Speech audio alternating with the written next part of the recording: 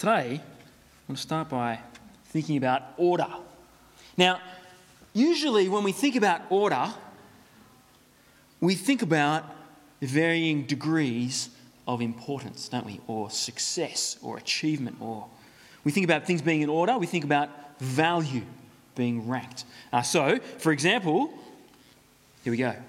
When you're playing cards, you put them in order, don't you? In order of their suits and in order of their value that you're going to have to use them. In different games where the different values are different, you shuffle them in a different order, don't you, to make it easier. You have them ranked. We put things in order. Some things are more valuable in the game than others. We know in competing in sporting events that first is more successful than second, isn't it? That's generally the way it goes. People compete to win the gold medal. No one goes into it competing thinking, gee, I'd love to walk away with second place. That's the pinnacle of my goal. They want to win. That's how it works. We know that. Ranking is about the ordering of the success. The first place was more successful, was faster, was stronger, was fitter than second place. In the emergency department, if you go to ER, you get to do a thing called triage, where the first nurse you meet, they rank your whatever condition you're presenting with in order of seriousness, which is the most important thing we need to treat first. Is it this person with a broken arm, or is it this person who is unconscious? Well, they make decisions about that. This disease is more important for us to treat. So they do that first, don't they? We think about this. The order in which you're born in a family. Like, we all know that the firstborn is the most important. Aren't they? Or is that just kind of my unique perspective on the world? Well, maybe that one doesn't fit. But the others, you know what we mean. The order is normally something we perceive in terms of value. Things that are ordered higher, we think about being more important, more significant, worth more. The ace is worth more than the 3. Gold is worth more than silver. We inherently bring this way of thinking about order often when it's not actually the reality, don't we? We sometimes import this way of thinking into situations where, well, the order isn't showing us about what's most important. What are some examples of that? Well, order's not always important about what's important. Here we go. The order that the movie comes in the saga isn't necessarily about how good it is or how important or how crucial to the story, is it? Where it fits in. The order isn't necessarily, even Star Wars is a good example because they told the middle part of the story first. Where's it gone? I missed one. Okay. Traffic. When you're sitting at the traffic lights, what happens? You take turns, don't you? There's an order about what happens. Sometimes you have to wait for other people to go before you. Now, is that saying that they're more important? No, it's not, is it? It's about having a turn and sharing. But there is a process, an organisation that happens. You don't always get to go first. In fact, if you're like me, when you enter a traffic light, you always get to go last. That's the way it seems. And, of course, the birth order. We have these things that are ordered, and there's age, and there's things that go along with it, but there's not more value in being born first, or being the youngest, or whatever the case. There's lots of situations where order, which still has some kind of structure, but it isn't teaching us about value. We've been thinking about the church. We've been doing a series looking at what is the church? What is it all about? And we've been seeing so far that, well, one, church is God's, and it's all about God. Whatever church is, it's from Him and for Him and to Him. We've seen that church is sinful people that God has chosen and set apart for Himself, forgiving them by His grace, made possible through the death and resurrection of His Son, Jesus. Sinful people is what church is made up of. We've seen that church exists in relationships between people. These people who have been forgiven and are collected into God's family, we're also in relationship with one another. We're brothers and sisters. And that means that, well, we love each other and we care about one another, about spurring one another on as forgiven people. And we saw last week that even though we're all kind of in the same situation together, we're all sinners, that there are differences between us. And that's good. And it's a healthy expression of what God is doing. We're not all the same. We shouldn't expect to be all the same. And today we're going to kind of zoom in on just one special difference that exists among the church.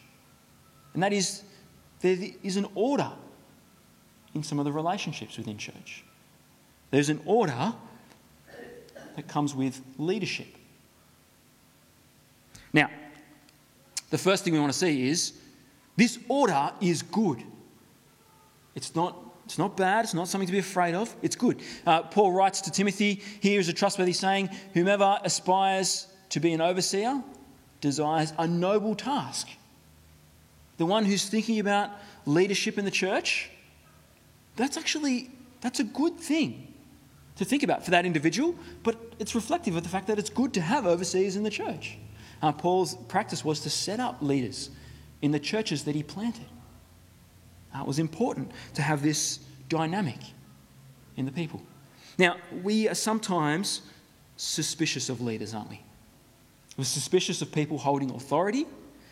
Sometimes that comes from just personal bad experience with leaders, that we don't trust them because we know they've let us down in the past. We know too many of the ways that leaders have failed.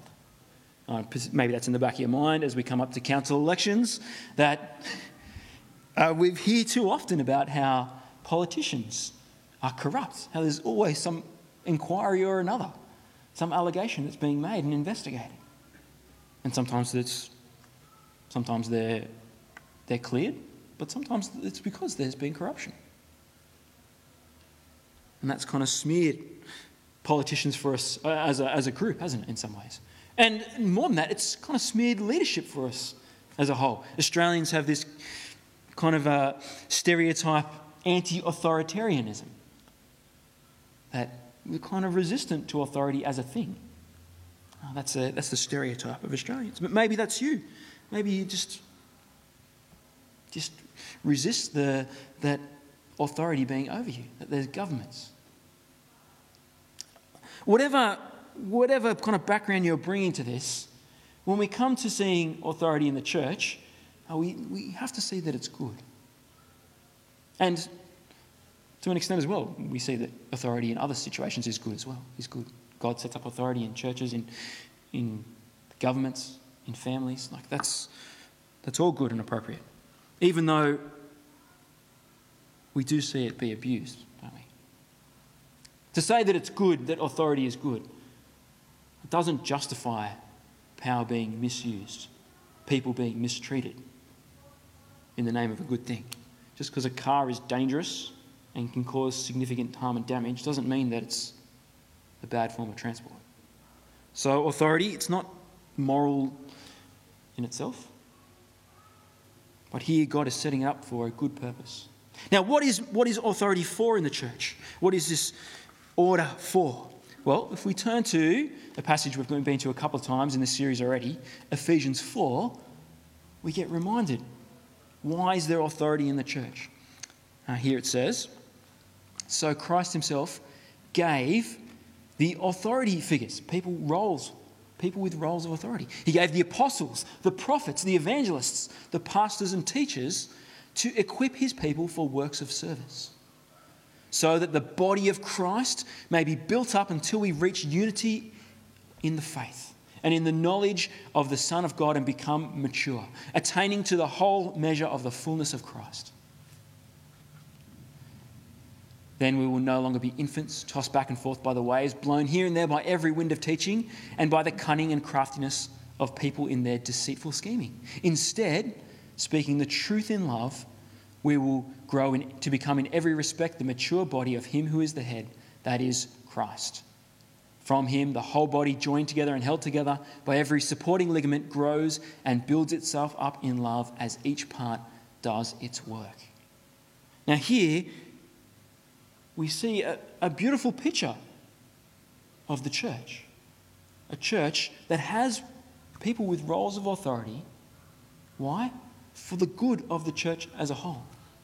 To equip them for works of service so that the body may grow up into maturity. Jesus sends these people different roles of leadership. And while there's those ones that are mentioned there explicitly, I think that this theory, what he's doing actually is about all types of leadership in the church. That he also sends Sunday school leaders. That he sends Bible study leaders.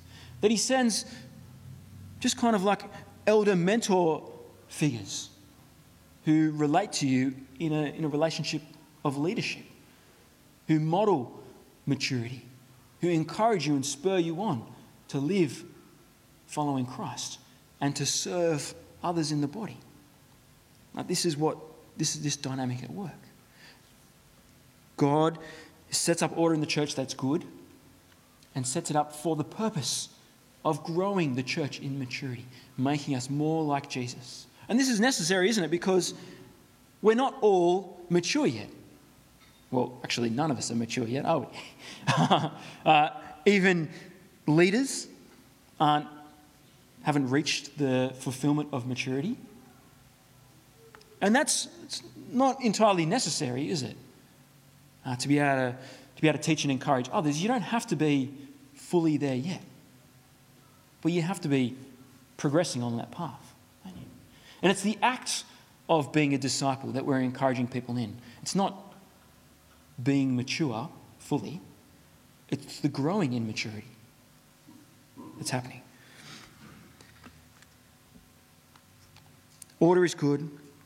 It's to grow maturity in the church. And when it's done well, it is an act of love and service. I'm going to read you another passage from 1 Thessalonians chapter 2. We read it earlier in the year as we looked through this, you may remember. This is Paul talking about how he related to the Thessalonian church as someone who was in authority. What was his relationship like with them? And he says, "For the appeal we make does not spring from error or from impure motives, nor are we trying to trick you. On the contrary, we speak as those approved by God to be entrusted with the gospel. We're not trying to please people but God, who tests our hearts. You know, we never use flattery, nor do we put on a mask to cover up greed. God is our witness.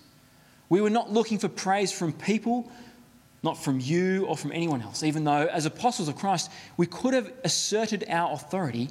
Instead, we were like young children among you, just as a nursing mother cares for her children. So we cared for you.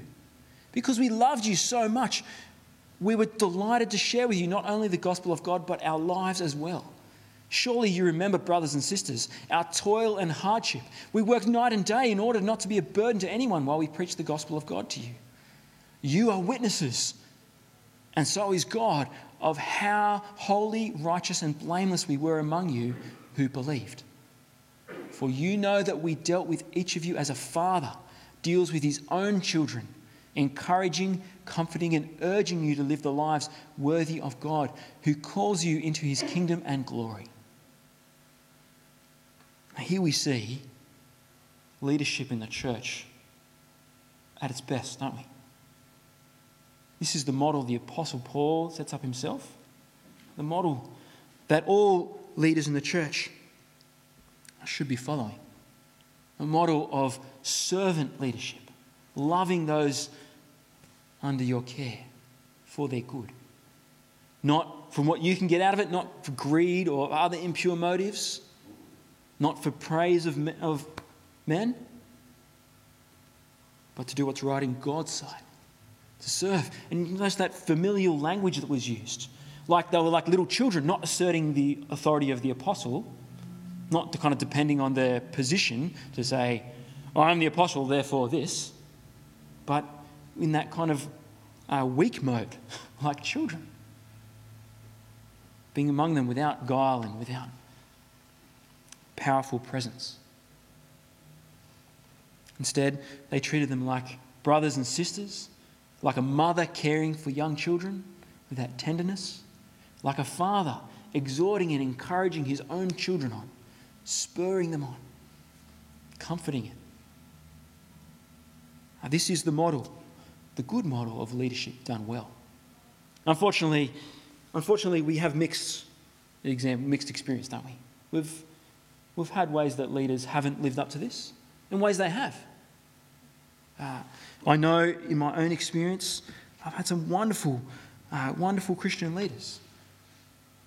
Those who have spent time with me. I remember as a teenager, one of my youth leaders, he used to have us round to his house, or not house, granny flat, that had 1.5 rooms, and he had like 7 of us teenagers in there, and he would spend time with us before church in order that we would hang out.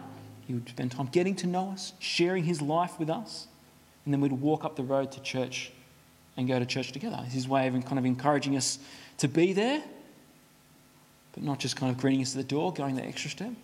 I remember him teaching us the word, and not just when it was easy, but when there were hard things to say.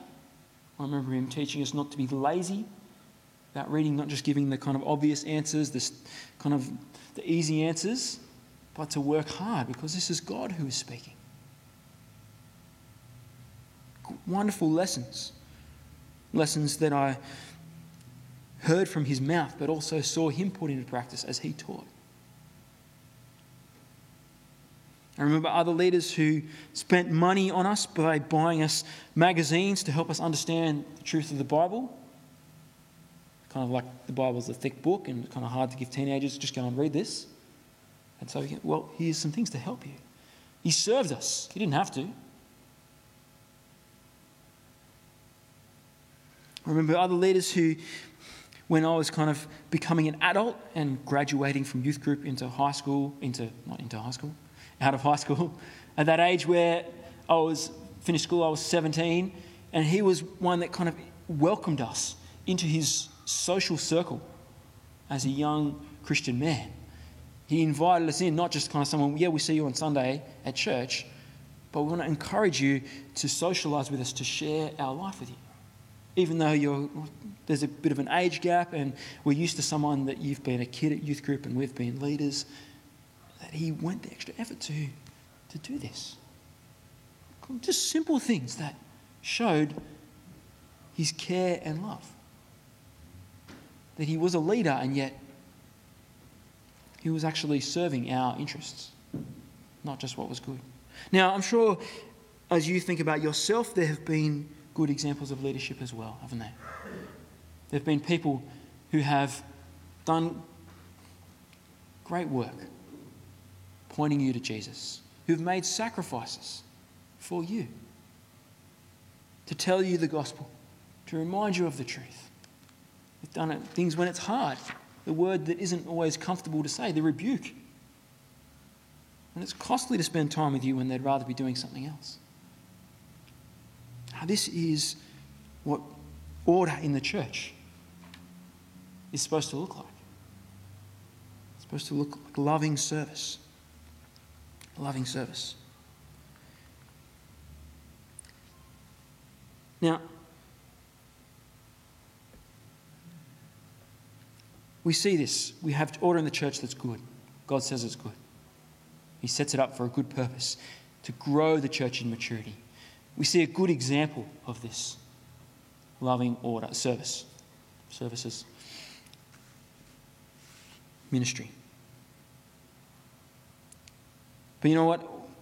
Even more than this, it's good because the order in the church reveals what God is like.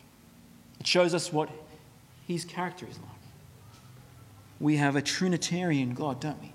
A Father, Son, and Spirit who are not just Father, Son, and Spirit kind of all on the level and melded in, but a Father who gives directions, instructions to the Son, who plans, a Son who is obedient to the Father, a Spirit who is sent out by the Father and the Son, There is an order in the Trinity. That is not saying one is more important than the other. It's not saying we could do without one and maybe we'll just skip and go straight to the top. They're all God. 3 persons. But they are in relationships that are ordered. And as we have order in the church, and as to a lesser degree as we have order in society, just as human beings made in God's image, we reflect what He's like. Well, the church should be the place where we're doing that best, shouldn't it?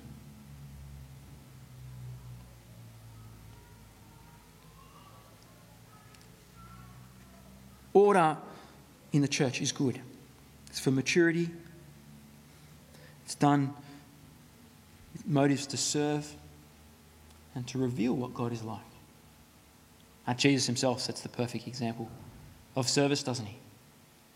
As he, in fulfilling the Father's plan, in seeking to serve the people under his care,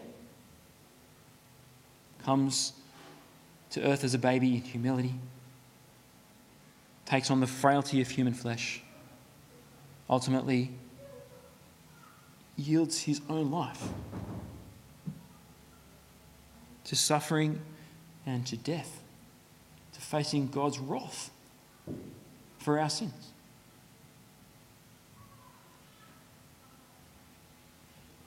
Jesus is a servant.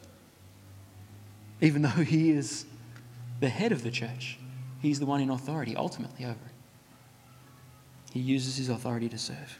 Now, when we think about this, we can think about the order being good.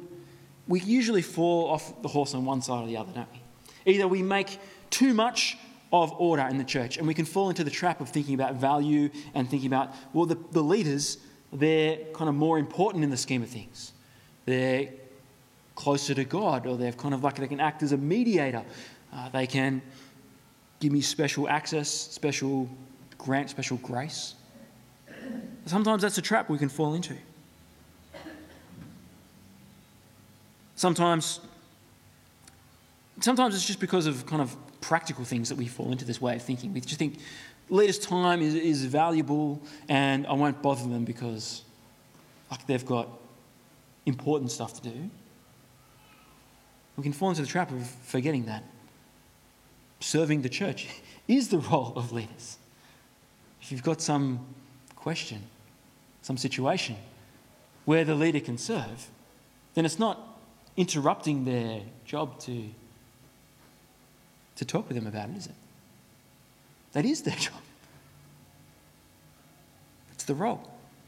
Whether it's asking a question in Bible study, or whether it's calling me up because you want to spend time and share some situation with me and ask for prayer, please don't think that leaders are kind of out there at a distance. Christian leaders in the church, in our church, need to be servants who are engaged, sharing life with you, and accessible.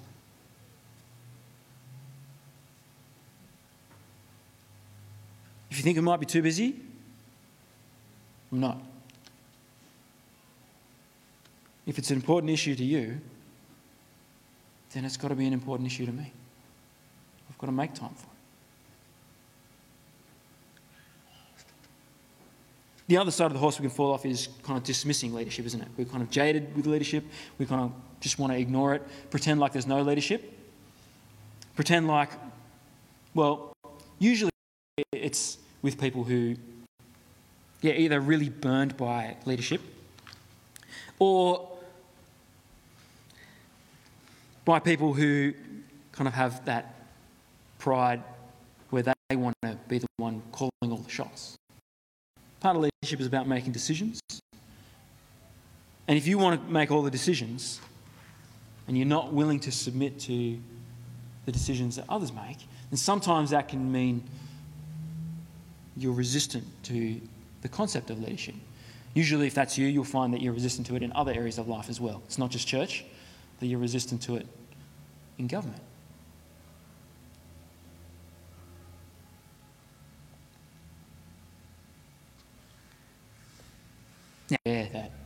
It's probably pretty rare that we'd have situations in church where, say, a leader, Bible study leader, Sunday school leader, someone like myself, is giving a kind of clear instruction and saying, this is what you need to do. It's pretty rare we give kind of really firm directives, say you need to do this. And people kind of want to go, no, I'm not going to do it. But maybe like recently we've had this situation, isn't there, where we've made decisions about what to do with COVID, about how we are to do church together. And I've heard about people in churches that have kind of said, no, we're not going to follow the rules. We're not going to wear masks because we don't like it. Even though the government says we do, we're resisting that. We're resisting the church leaders who say we're going to wear masks. We're resisting the kind of separating rules. We're just doing our own thing. Christians, people in churches, they've kind of missed the fact that authority is important. Now, if that's you, if you're someone who kind of has this burning desire to go against leadership, then that's something that you need to resolve with God. God has set up authority, and it's good. I implore you, talk with him about it, pray about it. Talk with someone else, a trusted friend, a leader, if you dare.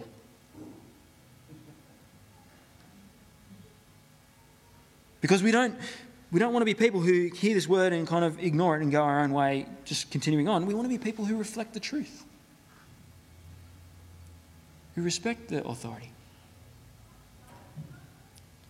Leadership is sometimes a difficult issue for people, but it's one that should reflect what God is like. As we do it well, it should point to him and his character. If we're not doing it well, if there's ways when we're not using the authority that we have as leaders appropriately, then by all means speak out. Tell us where you think we're missing the mark. Because we aren't perfect. We won't get it right all the time. We need to keep growing in maturity and Christ-likeness as well.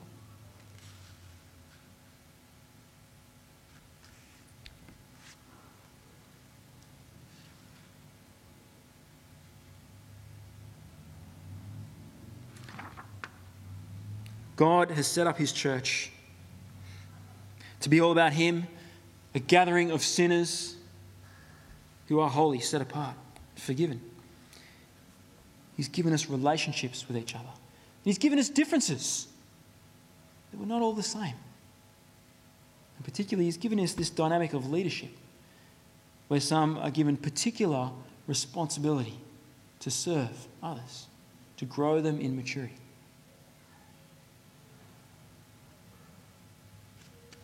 The church is ordered, and that's good.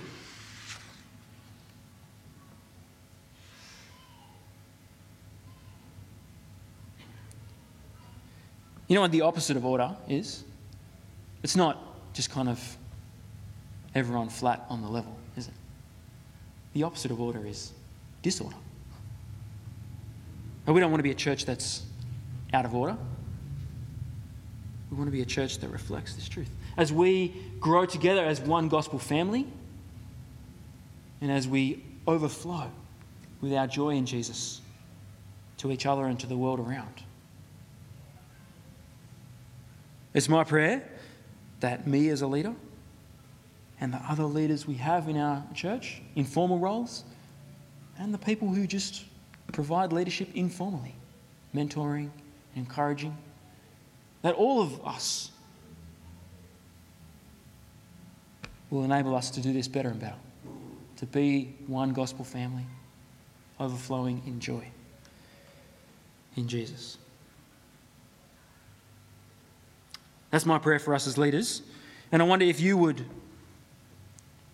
be praying for us as leaders too, that same way. How about I'll lead us now. Gracious God, thank you for appointing leaders in the church. Thank you for giving us the gift of apostles and prophets and evangelists and pastor teachers. And thank you for the many leaders who have pointed us to Jesus throughout our lives. And please grow us as a church, grow our leaders, that we might reflect this better and better. That we would have leaders who love, leaders who serve, and leaders who help equip all of us for works of service, so that we might be more and more one gospel family overflowing with joy in Jesus. And we pray this in his name. Amen.